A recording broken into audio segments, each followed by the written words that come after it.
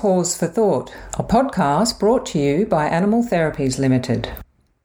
Like many new teaching graduates, Sarah Macdonald started her career full of promise and hope for the potential impact she could have on a child's life. But she soon realised that a great curriculum and a supportive environment were not enough. Children who weren't in the right headspace and who were battling mental health issues were just not open to learning. After a break from teaching and a spell as a dog trainer, Sarah realised that the two were not incompatible. Using dogs as a metaphor for learning has morphed into a satisfying new career. This is Sarah's story. Sarah, welcome to Pause for Thought today. Thanks for having me on, Candy. Sarah, you run a company called Canine Comprehension in Victoria, where you bring therapy dogs into schools to help children who are struggling to learn.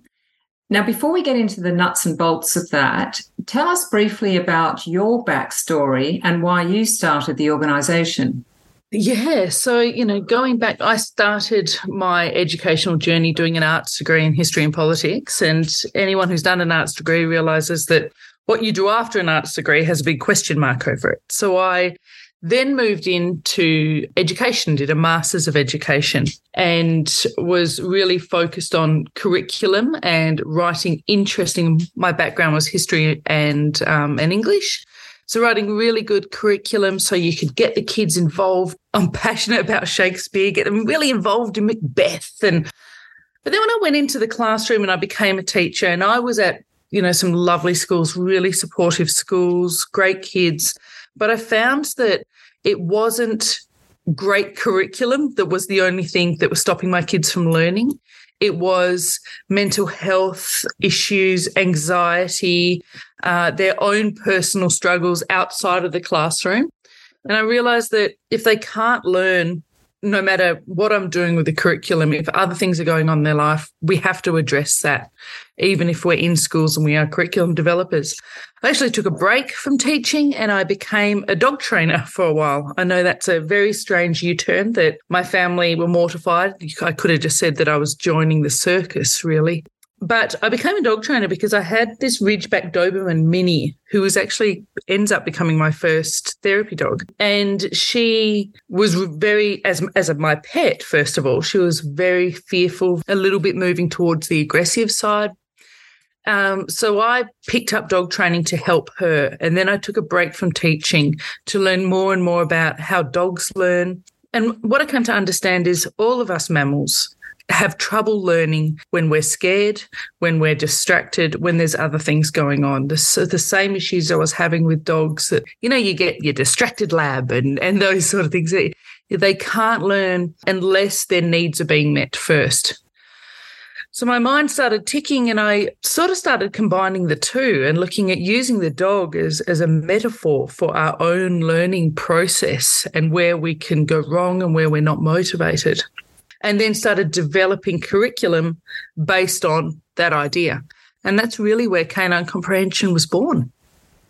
So what's the basic philosophy of Canine Comprehension and what are your overall objectives? We meet the student wherever they are and we work on their needs where they need to be. So we work either in schools with animal-assisted education models, and we also work in homes doing one-on-one work with kids on NDIS support as well as residential care kids with our animal-assisted learning model.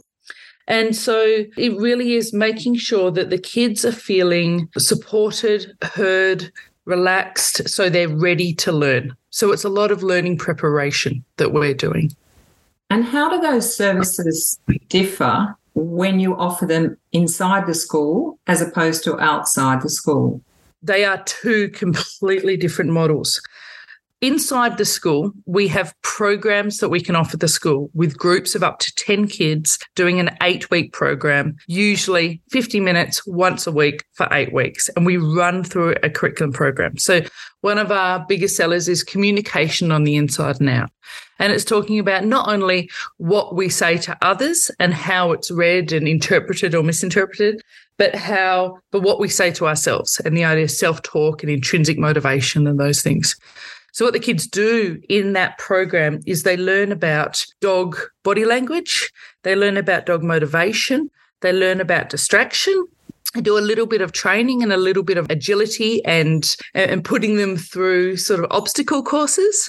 So by the end of the 8 weeks, this group of 10 kids have encouraged and motivated a dog to jump through a hoop, follow them through some sort of obstacle. And through that, we have opportunities to talk about when the dog is unsure and what we do, and what kids do in class when they're unsure, what they can do, when the dog wants a brain break, and what the kids should do when they need a brain break.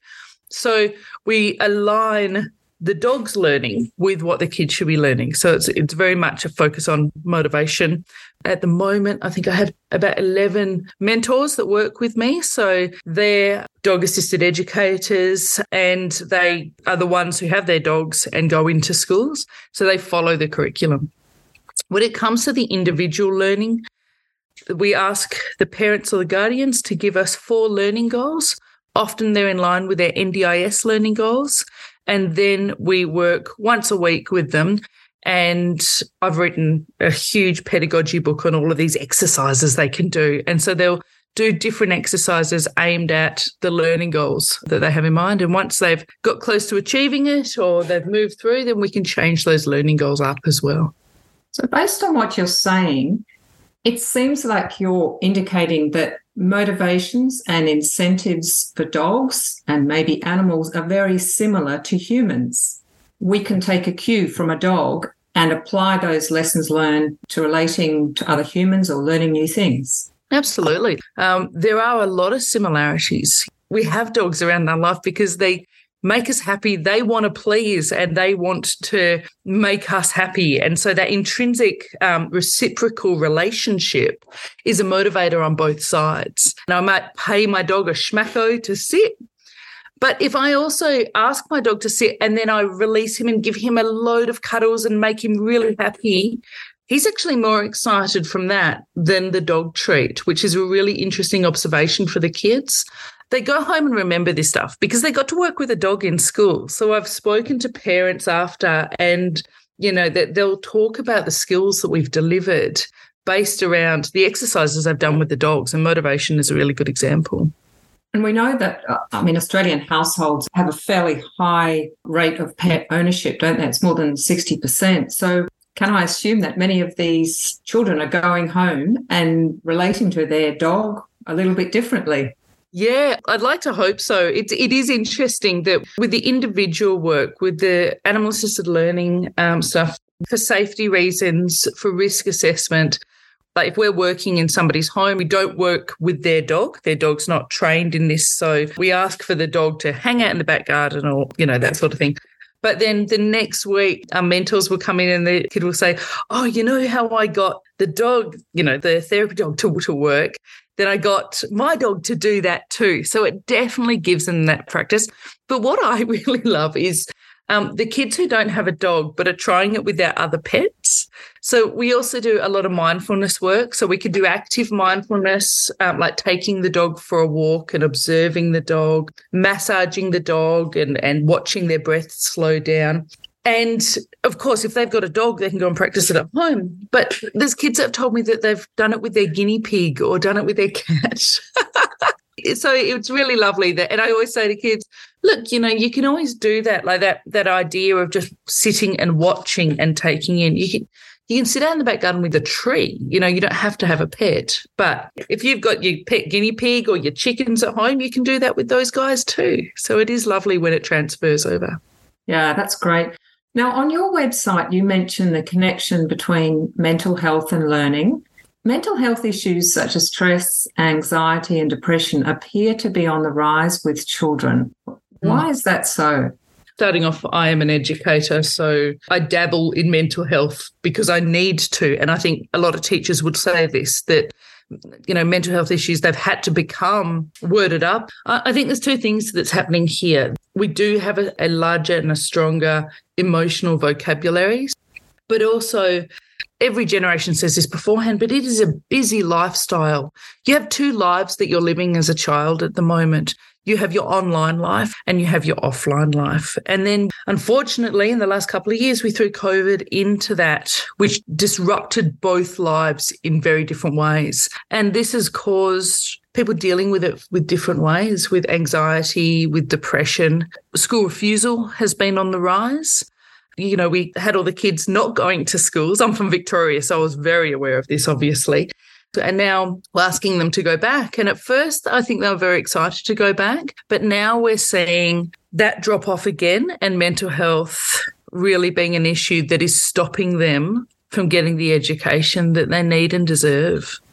I mean, I guess some of those students perhaps who are being bullied or cyberbullied or, you know, in a physical way, they're the ones that may be reluctant to go back to school. But can you just discuss the physiological and emotional changes that happen when a child reacts with a dog and how that helps with their learning?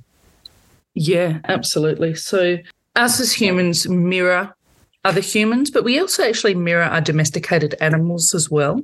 So if I walk into a room and I'm really high energy and I'm, you know, like those people who are just really dynamic, or those people who are real downer and then the room just comes down. So that mirroring that happens, that also happens with our domesticated animals. So when a dog comes into a room and they're happy to see everyone and they walk in and our dogs do. Our dogs know their job now. So they walk in going, yes, I'm the superstar. Isn't school the best place ever? They almost strut in.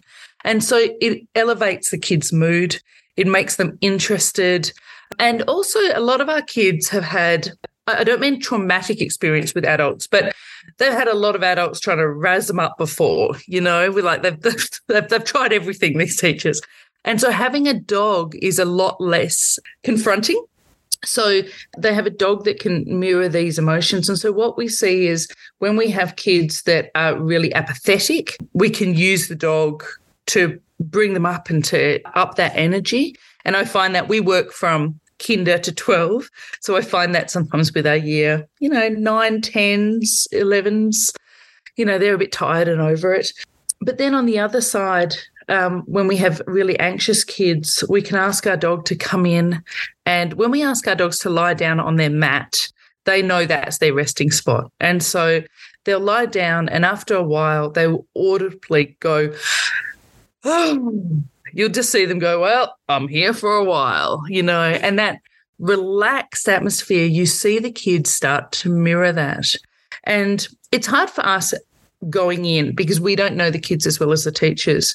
I tell you how we measure it often is we will have teachers in the back watching what we're doing and just amazed that these kids are reacting and that they're having these experiences. And we often get teachers sobbing in the background because there's kids that haven't spoken for a while or haven't interacted with anyone or have really been very closed off because they're protecting themselves and introducing the dog and then building a relationship with the dog.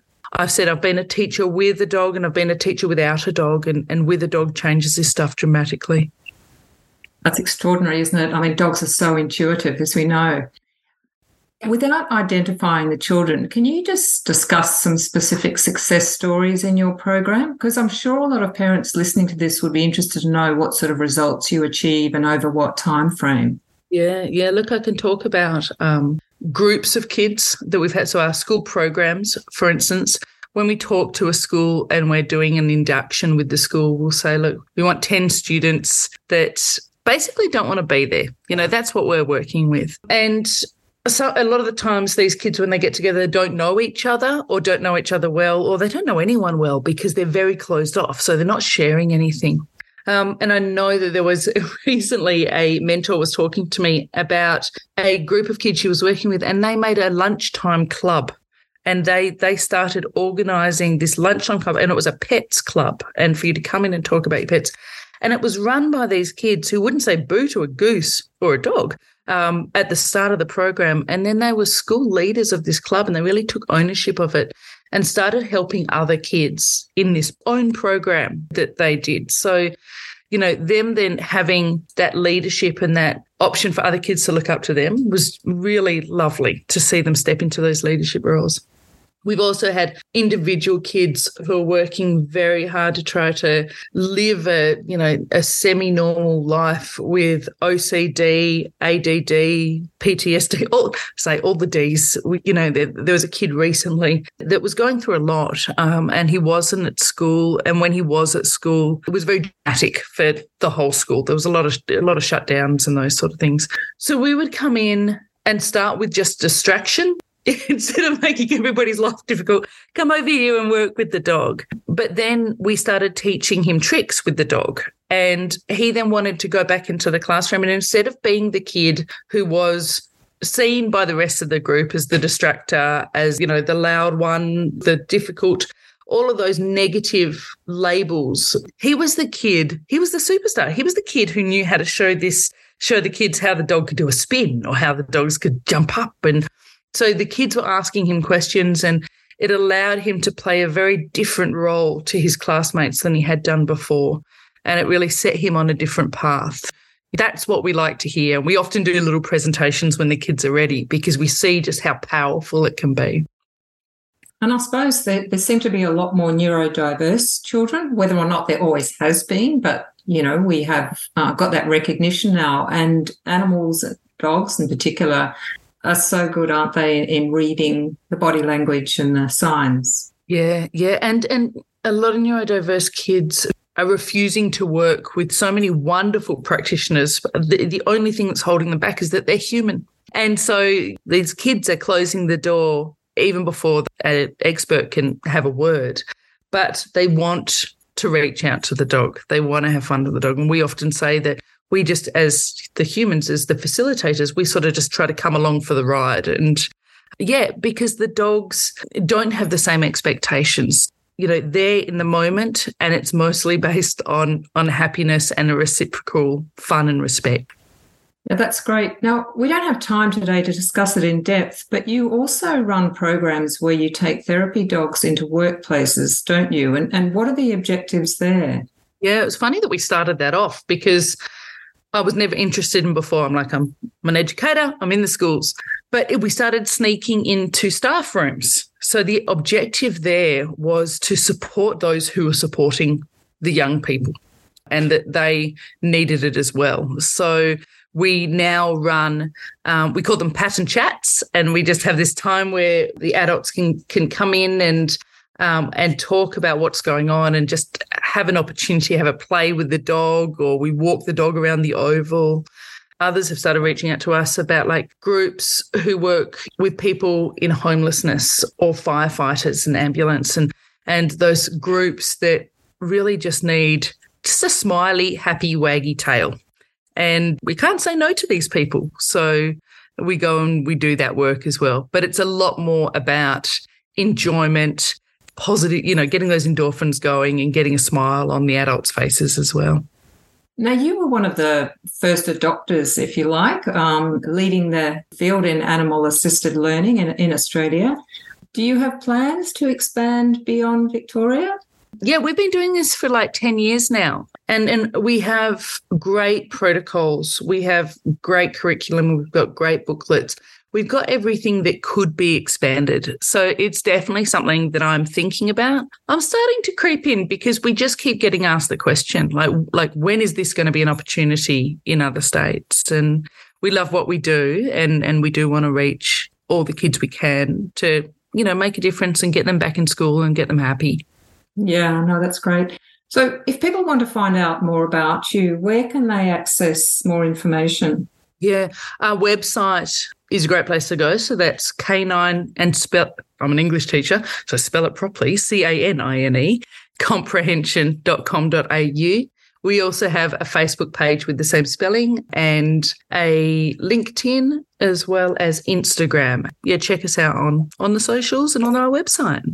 Right. Thanks, Sarah. And I've got to congratulate you on the name of your company because I think it ties in the animals and the education so well. Very clever. Full marks.